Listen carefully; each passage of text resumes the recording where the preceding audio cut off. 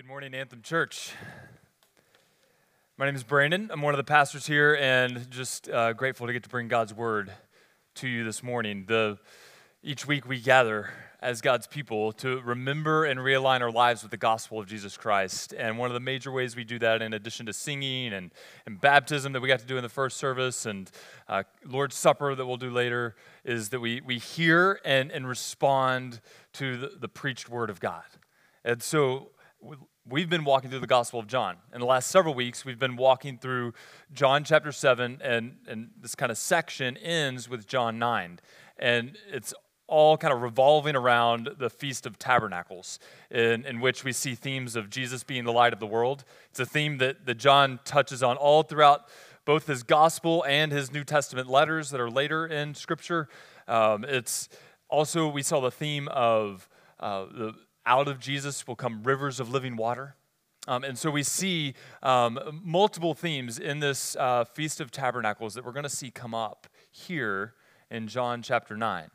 Because what we see in John chapter 9 is actually, this is post-Feast of Tabernacles. We don't know exactly when it is, but it's sometime between the Feast of Tabernacles and the Feast of Dedication. All right, the Feast of Dedication is going to come the next week or two as we hit John chapter 10. But in John 9, it's sometime between that, but it's still part of this because essentially what we have here is a case study. It's a case study of what truly abiding in the Word looks like. That's what we talked about last week, and it's a theme, once again, you can trace all through John because John has this habit of kind of saying something and then saying it again and then repeating it in a different way, and he does this over and over, and it's this kind of iterative type of thing.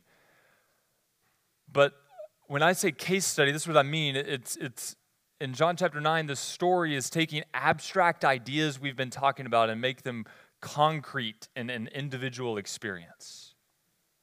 Taking the abstract and making it concrete for us so that we can see it lived out.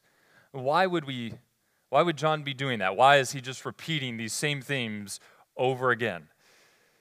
Well, just a question for you. Have you ever known something theoretically but not really known it, like to know something deeply, to like enjoy it in its fullest sense? Jonathan Edwards, who was a pastor, a significant preacher in one of the first Great Awakenings in America, he was president at Princeton for a time, and he wrote this. He said, "There's a difference between having an opinion that God is holy and gracious and having a sense of the loveliness and beauty of that holiness and grace. There's a difference between having a rational judgment that honey is sweet and having a sense of its sweetness. A man may have the former that knows not how honey tastes, but a man can't have the latter unless he has an idea of the taste of honey in his mind, because you've tasted and seen it, right? You've enjoyed it. So there's a difference between believing that a person or that God is beautiful and having a sense of his beauty." So why a case study? Why do we have this story here? Not just because, well, it happened, but John puts it here specifically because he wants us not to merely know facts, that Jesus is the light of the world and out of him flow rivers of living water, but that he wants us to taste and see that Jesus is good. He wants us to fully enjoy Jesus, to fully enjoy God. He wants us to know what abiding looks like in the life of the man in this text so that we will enjoy God fully.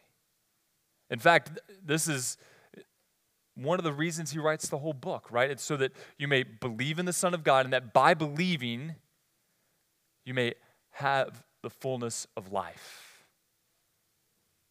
So this is the purpose why John writes, is so that we might have fullness of life, full enjoyment of God and the life that he gives. And so here's the big idea in John chapter 9. Enjoying God fully requires abiding in his word. These two ideas are inextricably linked. Enjoying God fully requires abiding in his word. And I know maybe you're sitting there today, you've been here the past several weeks, and you're like, are we really going to talk about this abiding in the word idea again? Not only are we going to talk about it today, John chapter 14, Jesus talks about it, and then other places he's going to talk about it. So just Get ready, like buckle up. We're going to continue to be in this place, all right? Because a lot is at stake in this.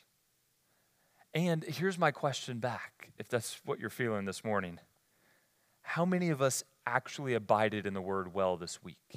We've been talking about it a lot. We talked about it. That's all we talked about last week. How many of us just in the past week abided in the word well? Or did we allow busyness and the hecticness of life to get in the way of allowing us to spend time with Jesus in his word and allowing that word to go with us as we're going about the day in and day out life? Not just having a quiet time, but allowing the word to abide in us moment by moment throughout the day. How many of us did that well? This is not to be a guilt trip, okay? Because look, like I stand here and preach this message not because I have this down, not because I did this well in this last week, but because I believe God wants me to hear this message just as much as he wants you to hear this message this morning. And so that's not a guilt trippy question. That's just a question for us to reckon with, like, okay, yeah, you may have this idea of what abiding in the word looks like, but do you really, like, believe it and practice it and live it out? Because it's for your good. And so we're going to talk about it again. I heard an educator this week at a training I was helping lead share this teaching philosophy. He said, you need to tell people what you're going to tell them, then you need to tell them, and then you need to tell them what you told them. Well, John really captures that, okay? He does that over and over again, all right? John chapter 1, he talks about Jesus is the light of the world. He talks about how Jesus is the Word, all right? He talks about how Jesus is the Word made flesh and all of these themes, and then he teases them out. So he tells us what he's going to tell us, and then he tells us through the story of Jesus' life, and then he wraps it by telling us what he told us. And so that's what I'm going to do here today, all right? And this is why. It's not to bore us to tears. It's not to try to beat a dead horse, but really it's this. It's that far too much is at stake in whether or not we get this idea and really be a people, both individually and as Anthem Church, that abide in the Word of God, that persevere in it, that cling to it, that walk in his Word moment by moment, that don't try to do this life on our own, but rather we're clinging to his word in the ups and downs of everyday life. Far too much is at stake. Our enjoyment of the good news of the gospel, its full richness of life, and the depths of God is at stake in abiding in his word. We've got to get, and this is why he comes back to it and he tells this story of Jesus' life, so that we would enjoy God fully by abiding in his word. And so, as we walk through this story this morning, what we see are three essential means for enjoying God fully if we abide in his word. There's three means that Jesus has for us for enjoying God fully if we will abide in his word. All right? And each of these, we enjoy God more and more, but only as we abide. So we're going to unpack those means, and then we're going to talk about what's it look like to abide in regards to that means. All right. So first off, the first means is that Jesus reveals God personally. All right. Jesus comes to us, and for us, no, Jesus isn't in the flesh today in front of us, but we have this word that is God's perfect, inerrant, sufficient word to place before us Jesus, for us to be able to see Jesus. And so Jesus reveals God personally so that we might enjoy God fully. Like Jesus was sent to make God known. John chapter 1, the Word, talking about Jesus, was in the beginning, or in the beginning was the Word, and the Word was with God, and the Word was God. Jesus is God, and he's sent, it says later in verse 14, the Word became flesh and dwelt among us. And so Jesus reveals God personally so we can enjoy him fully. And so the Father sends the Son so that we might see him as he dwells among us, not just above us.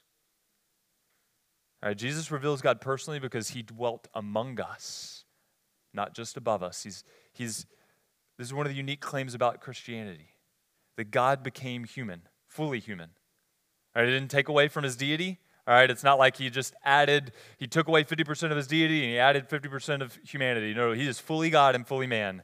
And it's one of the mysteries of our faith and the depths of the riches of the fullness of God that we can mine for all of eternity. But it's one of the unique things about Christianity is that God did not stay far removed from us. He is a God who can be known, and he communicates that most clearly when Jesus reveals himself personally by coming and dwelling among us. And we see it in the story, like really clearly. The text last week in chapter 8 said, Jesus makes this crazy claim at the end of the passage. And the people feel it's crazy because they pick up stones to throw at him in light of it. He says this, "Truly, truly, I say to you, before Abraham was, I am." That I am, the Jews recognize it immediately as the name of God that he gave to Moses as he was about to lead God's people out of the promised land. It's essentially God saying, I am who I will show myself to be in the way that I work with you and among you. And so Jesus is claiming that title, and he's saying, look, I'm God. I'm the transcendent God come in the flesh before you. Jesus is the transcendent God become immanent. The God who's far off came near to us in Jesus. And so we see that he dwells among us, not just above us. And it's in this text that we see the I am in the flesh, like with people, revealing God personally to an individual. We'll get to that in a moment, actually. I want to hit a couple other things. One, Jesus reiterates this theme again that he's mentioned multiple times. Jesus is the light of the world. In verse 5 it says, as long as I am in the world, I am the light of the world. In other words, let's just remind ourselves what we've seen with that he's saying, I am the ultimate revelation of who God is in every word and every deed. And I've come so that you can see, so that people could see God for who he is and see themselves for who they are and their need for me. All right, and so he is the light of the world. He's bringing light into darkness. Not just into the darkness of the world in general, but into the darkness of our individual lives. And this is what we see in verses 39 to 41. This is part of what it means for him to be light of the world. For judgment I came into the world, that those who do not see may see, and those who see may become blind. He's coming to bring sight to the blind. To those of us that are willing to recognize our blindness and our darkness apart from him, he is coming to bring sight to us.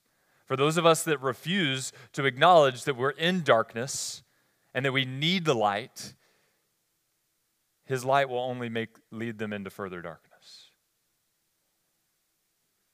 That's weighty, I know. But Jesus came to bring light to everyone, if only we would receive it. Recognize our own need for it. And so Jesus is the light of the world. He's revealing God perfectly to us, and he's come so that we can see. But he's also, we see that from him flow rivers of living water. All right? That's what he talked about in chapter 7, this drawing on this theme of the Feast of Tabernacles, that he, as God, doesn't just produce water out of the rocks as God did in the wilderness, but he's actually bringing spiritual water to us, rivers of living water through Jesus. And so he makes that claim in chapter 7, and then we see it illustrated here. And you're like, where? Well, it's a little weird, but let's just see it, all right? Verse 6, having said these things, he spit on the ground. He spit on the ground. John records this kind of weird way that Jesus provides this healing in order for us to see what he's getting at, in order for us to see in like hard, like real life, like what Jesus is doing. Because as he spits, he's giving us a word picture once again of how from him flows life. And just as in the beginning, like in Genesis chapter 2, God takes the dust of the earth and he breathes the spirit of life into it and creates man in the beginning, so here we see Jesus doing that. Out of him flow rivers of living water into mere dust. And we see life come as a result as the man rubs it on his eyes. See, he who created man out of the dust of the ground recreates eyes from the dust of the ground. Isn't that amazing? Like, that's mind-blowing. That's what Jesus is doing here, is to show us he is the great I am. The one who created all things has come, and he's right in front of us in Jesus Christ. He who used the dust of the ground to create man has now recreated eyes with the dust of the ground by taking and giving us this word picture of the spit, the rivers of living life. Once again, the Spirit coming out from Jesus, breathing life and restoration and healing power in his people. And so, God reveals himself, or Jesus reveals himself personally by dwelling among us, not just above us, but he also does it by engaging individuals, not just ideologies. All right, he engages individuals, not just ideologies. And this is really one of the stark contrasts that we see if we were to read all of chapter 9, which we will read chunks of the rest of it that Matt jumped over earlier. We'll get to that. But what we see over and over again is that the way Jesus engages with the man and the way the disciples and the Pharisees engage with the man are complete and total opposites. Jesus engages him as an individual, a person, a real human being. Everyone else in this story engages with the man as just an ideology, someone to argue with, someone to glean something from in order to go after Jesus. See, what we see here is that as Jesus is revealing God to us, that God is concerned with each and every one of us. He's concerned with us as individuals. He's not just here to provide us with the right framework for living life, though he is. It's part of being the light of the world. He provides the right framework for living life. But that's not all he's here to do. He's also here for a personal relationship with us, with individuals. See, what we see in Jesus here is that he cared for him as an individual. Verse 1, as he passed by, he saw a blind man from birth. He saw a man blind from birth. The disciples immediately, they go this. They say, Rabbi, who sinned, this man or his parents, that he was born blind? His disciples immediately just want to engage him as like this thing that's out there. They're like, how do we wrestle with it theologically? How do we think about this suffering that he's experiencing? And it's this thing that's removed from the fact that this is a human being that has suffered blindness from birth. And Jesus says, no. Like this man, it's not his sin or his parents, but that the works of God might be displayed in him. That God cares about this man. And Jesus shows that the Father, while he has a unique purpose for him and cares for him, Jesus shows that care then in providing an intimate miracle. Like he has several miracles in the Gospel of John, and in many of them, he just speaks and the miracle happens. Or he tells someone to do something and they go and they do it and come back. But here, like Jesus touches the man to show this like intimate, individual care that he has. As he's revealing God to us, he's showing the heart of God, that God loves you, like created you, and he created me uniquely. And he loves us as individuals and is pursuing us as individuals. Not like he's not here to conquer us, as many in our world try to conquer one another through arguments and ideologies. So we see Jesus cared for him as an individual, and we see that care come back up at the end of the text in verse 35 where he pursues after the man after he's cast out. But what we see from the disciples and Pharisees is that they engage with the man as an ideology rather than as an individual. They're not concerned for him. They're trying to move forward their own agenda, trying to deal with their own personal stuff by like dealing with the man as an object rather than a person. So the disciples talk about his sin or his parents, but the Pharisees, they don't go to the man and like the Pharisees and his neighbors and those kinds of things that we read about in this text, like they knew this man, they knew him as the beggar that had been blind, and rather than celebrating with him, right, like that would have been the natural reaction, right? This guy you know that you clearly have seen him walk around blind from birth. Rather than celebrating with him, you're cynically looking at whether it's him or not. Like it's so strange, their reaction, right? But it's because they're not concerned for him. They're caught up in their own world. They're caught up in the arguments that they can win. They're caught up in, they don't want Jesus, they don't want anything to do with Jesus, and so they're going to use this man to accomplish their own agenda. And so they ask him questions like, well, how did Jesus heal you? It's like, who cares? I can see, right? I don't know how he did it. He did it with some mud, and it was weird, right? He touched me, and then he had me go wash. It was weird, but that's how he did it. And they're all concerned with that. They're concerned with what Jesus did on the Sabbath, right? They're not concerned for the man. They're concerned with their arguments and their ideologies. How often is this us on Twitter or in conversations we get into even with friends and people we know, that we are just about winning an argument rather than about caring for them as an individual? See, what we see in Jesus is that the one who sees individuals, not just ideologies. Yes, the light of the world has come to set to push out the darkness that are the falsehoods in our world that we encounter day in and day out. Jesus has come to push that back, but he's also come for you and for me. And he died so that all might live in him. And so Jesus reveals God, and he reveals a God who cares for us as individuals, who sees us as individuals. And it models for us as we think in this next segment we'll get to in a moment about going into the world, that just like Jesus, seeing people, see people. If we truly are following after Jesus and abiding in his word, if he is giving us sight, then we need to see people and not just their arguments. Seeing people, see people for who they are and engage them not as objects, not as arguments, but as people. And so Jesus reveals God personally to us here, all right, by dwelling among us, by engaging us individually, all right, but Jesus does this so that we can fully enjoy God, right? But enjoying God requires abiding in his word. In other words, if we're going to enjoy Jesus being revealed to us personally, we've got to obey the word, not merely know it. We've got to obey the word, not merely know it. That's one aspect of what abiding looks like. All right? If we're going to enjoy God fully, we've got to obey the word, not merely know it. Where do we see that?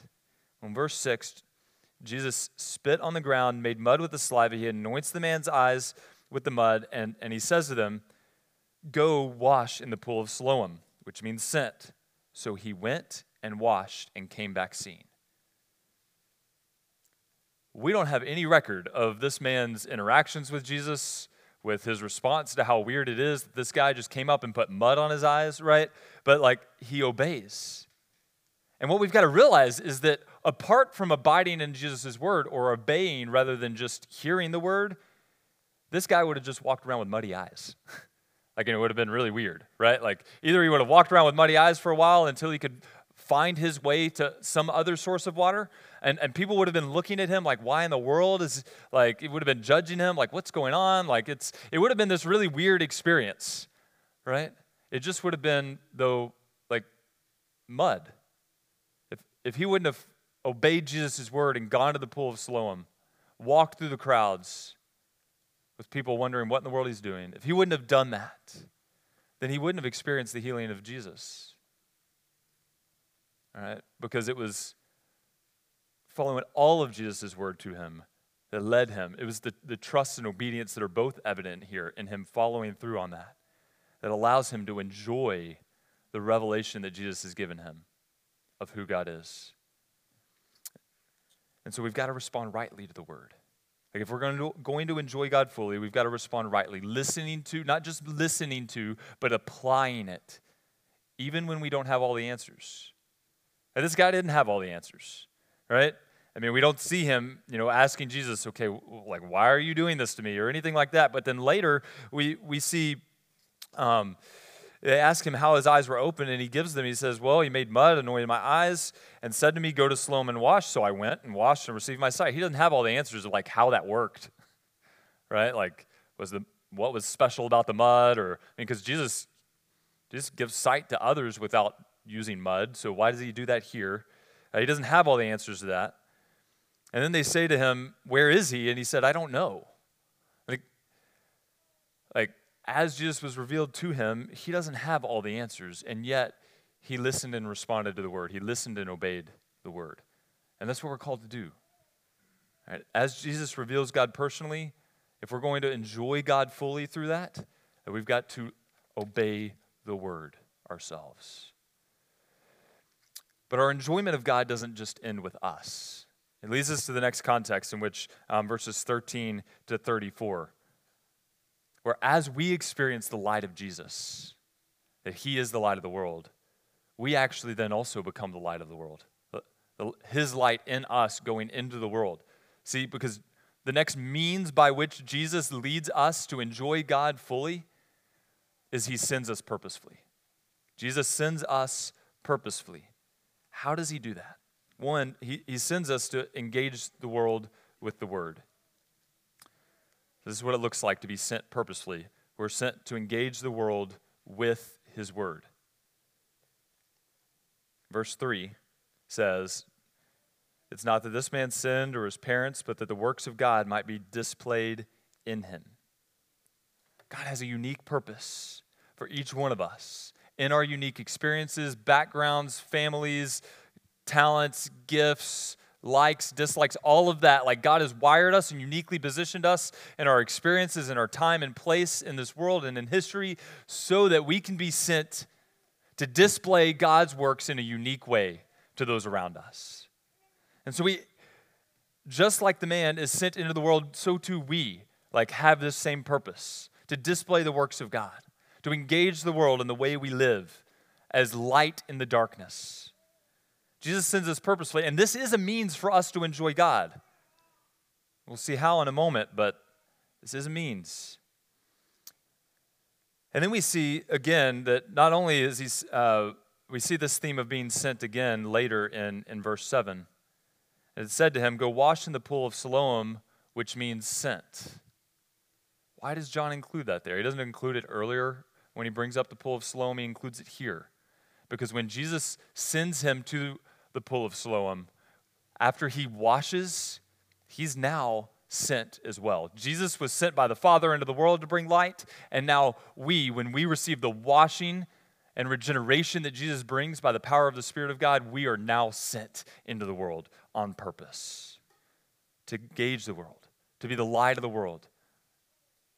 And Jesus says, for as long as I am in the world, I am the light of the world. And what he says elsewhere in the Gospels is that he's sending us and that he calls us the light of the world. And so he sends us purposefully so we can enjoy God fully. And yet, as we think about being sent into the world, most of us don't think, oh, that's a way that I enjoy God. Right? Because evangelism, that's stressful. Or even just having to go and serve others, that's yes, I want to be good at that. I want to love and serve others, but I don't really enjoy God in that, right? That stuff's hard. Right? We don't think of enjoyment of God in those things, mainly because we're well, what if I don't have all the answers? What if I get into a conversation about Jesus and I'm sharing the light about him and I don't know how to answer their questions? Well, here's a little bit of good news on the front end of this. Just like what we see in the man, we need to share what we know and admit what we don't. Share what we know and admit what we don't. All throughout this text, that's what the man does. All right, in verses 8 through 12, we see him simply sharing what he knows when he's asked, right? His experience. In verse 10, they said to him, how were your eyes open? He said, the man called Jesus made mud and anointed my eyes and said to me, go to Siloam and wash. So I went and washed and received my sight. So he shared what he knew, but then they asked him, where is he? He said, I don't know. All right, and multiple times throughout these next texts that we're about to read, it's the same kind of thing. He doesn't try to just make it up on the fly and act like he has all the answers in order to win an argument. because the man is embodying what being sent by Jesus looks like, engaging people as individuals, right? And so he doesn't try to overcome them with an argument, but rather he admits when he doesn't know it, the answer. And we need to feel the freedom too. Like going on mission for Jesus, being sent by Jesus as the light of the world, like you should be freed up from this passage to simply share what you know and admit what you don't. And say, I don't really know the answer to that, but like allow me to go and like, can I go and just like maybe ask my pastors or study God's word a little bit more and then come back to you and we can have a further conversation about that? You'll be amazed by like how far that will go with someone if you'll actually humble yourself and do that kind of thing. And how you actually allow to continue the conversation rather than ending it with an argument of, well, that's just how it is. That doesn't get you anywhere. And so we're sent in the world on purpose, and the good news is like it's not all on our shoulders, right? Jesus is the one who's the light in us. We don't have to know all the answers. But as we do that, we face the need to endure the world. As we engage the world, we're going to face the need to endure the world. Trials and tribulations are going to come our way as we engage the world with the word. That sounds enjoyable, right? That sounds like, oh, that's where I want to be. That's where I'm going to enjoy God, right? Is right in the middle of that endurance. Well, actually, that's what we see happen. All right, but let's talk about what that enduring looks like, and then we're going to see how Jesus unveils himself further and allows us to experience and enjoy God even more as we lean into having to endure, as we lean into having to persevere through the suffering of trials and tribulations in the world. But what's that look like? Enduring in the world is going to lead to us being disregarded. We're going to be disregarded at times. Verses 13 through 18. This is the part that we haven't read yet. It says, they brought to the Pharisees the man who had formerly been blind. Now it was a Sabbath day when Jesus made the mud and opened his eyes. So the Pharisees again asked him how he had received his sight. And he said to them, he put mud on my eyes and I washed and I see. Some of the Pharisees said, this man is not from God, for he does not keep the Sabbath. Look, see, like they don't even deal with him and what he just said. They've already shifted gears to talking about Jesus again. It's like, okay, tell us what we need to know. All right, now we're going to have this conversation. And they begin to argue here. But others said, how can a man who is a sinner do such signs? And there was a division among them. So they begin to argue. And then they said again to the blind man, and they go back to him and they say, what do you say about him? All right, once again, they're not really addressing him. They're just wanting something out of him. Since he has opened your eyes. And he said, he is a prophet. And the Jews did not believe that he had been blind and received his sight. They disregarded him. They disregarded his experience. They disregarded what knowledge he did have. Essentially, they were disregarding him as a fool or as gullible. They're disregarding the legitimacy of his experience. And for some of us, you may have experienced that. As you share the gospel, as you seek to live as light in your workplace or in your school, you've experienced being disregarded for your faith, for being naive or gullible or whatever it may be. People don't really believe that you've been transformed as you share your testimony. We're going to face that. But the things we have to endure go much deeper than that. The things we're likely to have to endure go not just to the level of being disregarded, but to the level of possibly being disowned. Maybe some of you have experienced that. Here's how the man experienced it here. The Jews did not believe that he had been blind and had received his sight until they called the parents of the man who had received his sight and asked them, is this your son who you say was born blind? How then does he now see? His parents answered, we know that this is our son and that he was born blind, but how he now sees we do not know, nor do we know who opened his eyes. Ask him, he is of age. He will speak for himself. See, his parents said these things because they feared the Jews. For the Jews had already agreed that if anyone should confess Jesus to be Christ, he was to be put out of the synagogue. Therefore, his parents said, he is of age, ask him. They didn't want anything to do with him, right? They were disowning their son because of his association with Jesus.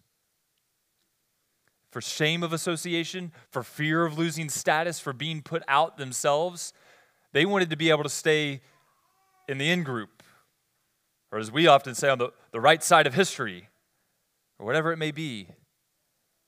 But Jesus is making clear here, we're going to have to endure being disowned, and maybe you have as well. Maybe you've had to be disowned by your parents. I don't know. I know that there are some here in our church that have. Maybe it's friends or coworkers that have pushed you away. You used to be close, but now as you begin to follow Jesus more and more and to take more seriously this word, they begin more and more to distance themselves from you. That's painful. It's painful.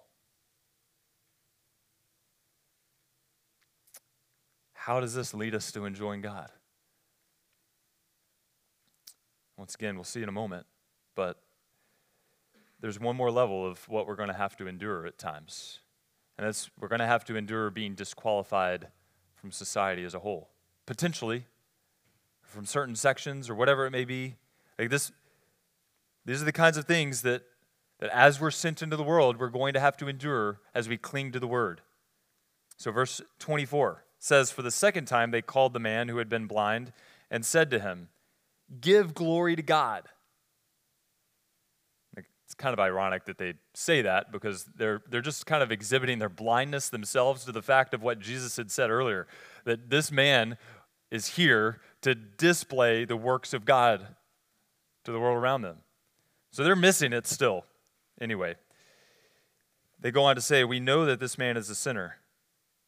Once again, not talking to them about him, but about Jesus. And he answered, "Whether he's a sinner, I do not know. One thing I do know, that though I was blind, now I see." They said to him, "What did he do to you? How did he open your eyes?" And he answered them, "I have told you already, and you would not listen. Why do you want to hear it again? Do you also want to become his disciples?" You know, that had to just be like, just right there, all right? So sometimes, a little bit of like, sarcasm is always fun, all right? So I think he knew what he was doing there. And clearly they felt it because it says, "And they reviled him, saying, 'You are his disciple, but we are disciples of Moses. We know that God had spoken to Moses.'" But what they don't know is that, yes, God spoke to Moses, but he spoke to Moses about Jesus. And the Old Testament is pointing forward to Jesus as much as the rest of the New Testament is all pointing to Jesus. And so they're missing it. Once again, they're showing their blindness, even in this conversation. Find my place here, all right? "But as for this man, we do not know where he comes from." The man answered, "Why, that's an amazing thing. You do not know where he comes from, and yet he opened my eyes? We know that God does not listen to sinners, but if anyone is a worshiper of God and does his will, God listens to him. Never since the world began has it been heard that anyone opened the eyes of a man born blind. If this man were not from God, he could do nothing." They answered him, "You were born in utter sin, and you would teach us?" And they cast him out. They cast him out. They disqualified him for answers that did not fit their agenda. They cast him out of their religious circles, their social circles. And we see this today. We call it cancel culture, right? Cancel people because answers don't fit our agenda. And we've got to recognize that as we hold to this word, like we're not to just be brash for brash's sake. We're not to just be like this, something that is the gospel is a stumbling block, right? The gospel is offensive, but we're not to be offensive just by the way we live our lives, but rather when the gospel, when we take this gospel forth, this word forth, it is going to be offensive to people. And we may be canceled. We may be disqualified. Are we ready to endure that?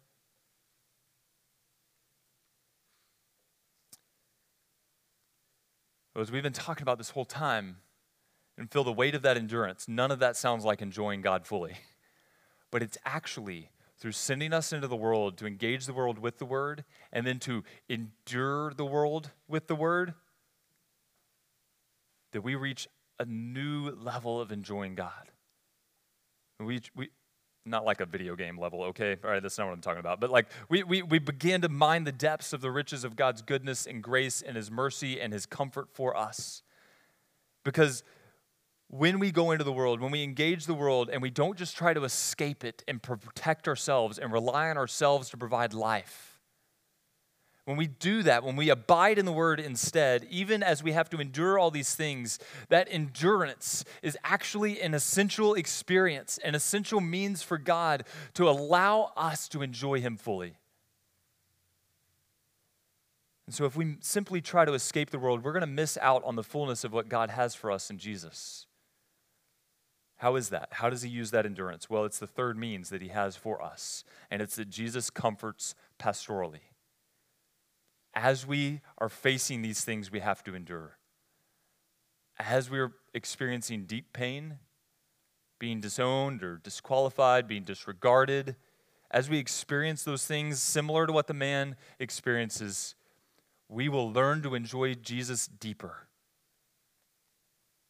as he comes to us and comforts us pastorally. See, it's here, right, as we begin to shift to verse 35, that we see that abiding in the world, or abiding in the word, rather, not in the world, abiding in the word actually leads to activity in the world. So we don't just abide in the word, kind of like off to the side, away from the world, and then we go do things in the world, and then we come back to like abiding over here, and it's separate. But our abiding in the word leads us to take the word with us into the world and get active in sharing the gospel, to get active in doing good deeds, loving our neighbor and loving God in the midst of everyday life. And it's then as we're active in the world that we're led right back to abiding in the word again and clinging to it, because that's our only hope. Because as we endure the things we're going to have to endure in the world, as we're active in the world, then the only hope we have is to abide, to find the comfort of Jesus coming to us. And so it's this cycle that builds our enjoyment of God that we've got to have day in and day out, of abiding in the word, active in the world. Abiding in the world and active in the world, and it's that leads both us and others, as they see the light in us, to full enjoyment in God. How do we see Jesus comforting pastorally, though? See, the end of verse 34, it says they cast him out, and Jesus heard that they cast him out, and having found him, he said, "Do you believe in the Son of Man?" Jesus pursues him here. Earlier, we acknowledged that Jesus was just simply passing through, right? And he stopped and he engaged the blind man. But here, he goes after him because he's been abiding in his word and he's been active in the world and he knows that he's had to endure what he's had to endure. And when the man endures that, when we endure that, Jesus comes after us. He pursues us because he's the good shepherd, which is where we're going next week, so I'm not going to spend a lot of time here. But he pursues us with the word. He gives the man a greater understanding of who he is. He says, "I am the Son of Man." Verse 37, he says, "You have seen him, and it's he who's speaking to you." And so he pursues him with the word. And as the man is reeling from having to endure, Jesus brings the word to comfort him, to provide the salve and the healing from the bumps and the bruises that he's getting while he's active in the world. And he'll do that for us too, because Jesus knows and possesses exactly what we need in this word. It doesn't prevent pain. Let's be clear. It doesn't prevent pain, but he provides what we need to address our pain and to find a deeper and fuller enjoyment of life in God. And on top of pursuing us with the word, he also transforms us through the word. Verse 38, we see this response from the man, his total transformation. He says, "Lord, I believe," and he worships him. He worships him. It's the first time in the Gospel of John we see someone worship Jesus. Not his disciples, but the man who remains nameless. The man. First time we see someone worshiping Jesus, and it's here. After he has endured, then suddenly he's drawn to his knees as he encounters Jesus afresh, and he realizes like his heart and his soul and everything in his being just falls down at his knees in worship of him because he's been transformed. Yes, by the hard experience in the world, but also by the pastoral care that Jesus gives to him. And so Jesus comforts us pastorally so that we can enjoy God fully. Jesus reveals God personally. He sends us purposefully, and he comforts us pastorally so that if we abide in that word, then we'll enjoy God fully. But what's that abiding look like in this case, in the comfort of pastoral care from Jesus? It's trusting in his word. It's trusting. Right? He merely trusts. There's nothing like amazing about what the guy does here. Right? He just simply says, I believe. He trusts in his word. Not just a head knowledge, but a real full belief in the word of God. He trusts in the word. And so what we've learned about abiding is that abiding requires trust and obedience to the word of God. Trust and obedience to the word of God while we're engaging and enduring the world.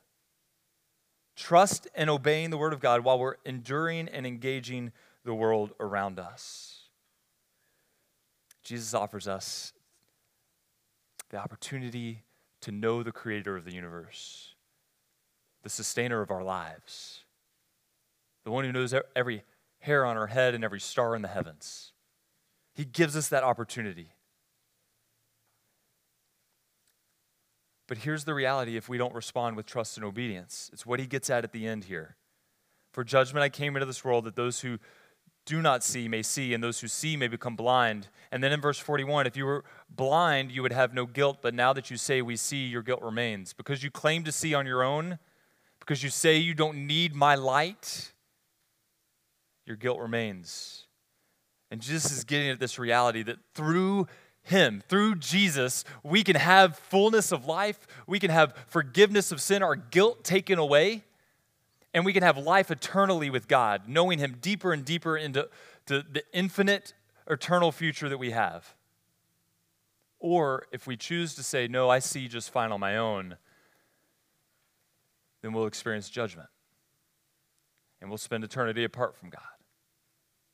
Look, that's the place where all of us start. We are all blind. The question is, will you admit you're blind? Will you admit you're blind and that you need the light of Jesus? If you've never done that today, then know that we are all sinners, not just you. We all have gone our own way and followed our own path rather than God's. And as a result, we're separated from God, and we need a life that only God can provide, and Jesus provided it. He lived a perfect life that you and I couldn't live. He died the death that you and I deserve to bring us back to God. And he rose from the dead 3 days later to prove that all of that had the power to accomplish our forgiveness and to bring us back into relationship with him. Jesus does all that for you. No matter what you've done, you don't have to get yourself back together. You don't have to say, oh, I see what I need to do. No, all you got to do is say, no, Jesus, I don't see, and I need what you did for me. And he'll save you. Right here in this moment, you could do that. You could trust and obey his word by simply repenting and believing in the good news that you just heard. You don't have to get your life together because you can't get your life together on your own apart from Jesus. And for those of us that have been walking with Jesus, though, to wrap up today, I want to point out one last thing to conclude. Scholars and commentators, as they talk about this passage, they point out the fact that the anonymous characters in the book of John were intended to allow the reader to see themselves in the story. So see, the man is never named. It's one of the few places where a story hinges and centers upon a nameless character. And each of those, John intends for us to see ourselves in them. And so how do you see yourself in the story today? Are you enjoying God fully by abiding in his word? Are you doing that relentlessly even as you engage the world and endure the world? Or are you missing out on the full enjoyment of what God has for you because you're failing to abide? Church, Anthem Church, will we be a people that abide in his word by trusting and obeying it? Will we follow his word then into the world, engaging and enduring rather than escaping it so that we can be an anthem proclaiming and displaying the work of God to this city, that 1% of Columbia might be reached, that the restless might find renewal in Jesus Christ? And then will we be a people that are like the blind man, that abide in his word for our enjoyment of God as well as others. Let's pray.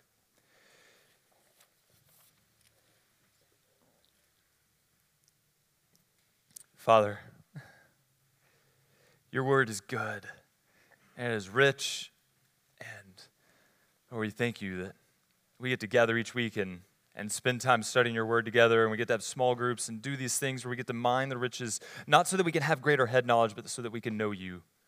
God, I pray that each of us in here would leave this place today enjoying you in a richer and new way, that we would leave this place more committed to abiding your word because we see how vital it is. We see this, what's at stake in our abiding. God, I pray that you would allow us to, you would strengthen us to abide even in the midst of this world that we live in and the chaos and the conflict of the culture that strolls around us. God, may you be made known and famous through us, for you are worthy.